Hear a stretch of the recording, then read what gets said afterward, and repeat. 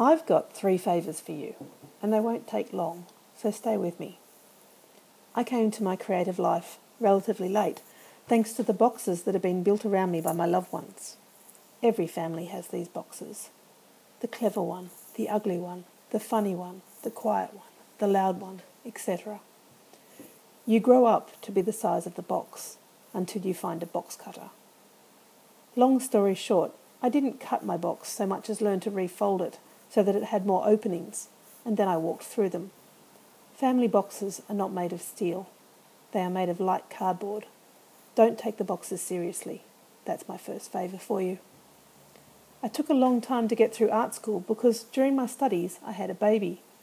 All the friends I'd started with had graduated when I returned, and I felt stressed about lagging behind. One of my teachers took me into the school library and she pulled out a number of books about artists, mostly male artists because that's who get into books. She turned to the back of each book where there was usually a chronology of each artist's life. "Look at this," she said, pointing at the dates listed. "There is 5 years here, 10 years there, between important career events. These gaps are called life. Never be afraid to have a life.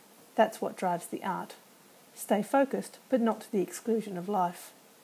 I've always been grateful to her for telling me that, and I remember to tell it to my students too. And now I'm telling it to you. Favour 2. The third thing I wanted to say is don't be afraid to self-promote, to blow your own trumpet. Blow it confidently, without fear, because no matter what you do, someone will accuse you of being too pushy, too up yourself, too selfish. If you listen to them, you'll never get anything out there, and women need to get things out there. Your work doesn't have to be perfect, it just needs to have a life of its own, or it will never grow. Don't put a box around your work. See what I did there? Good luck. Be strong.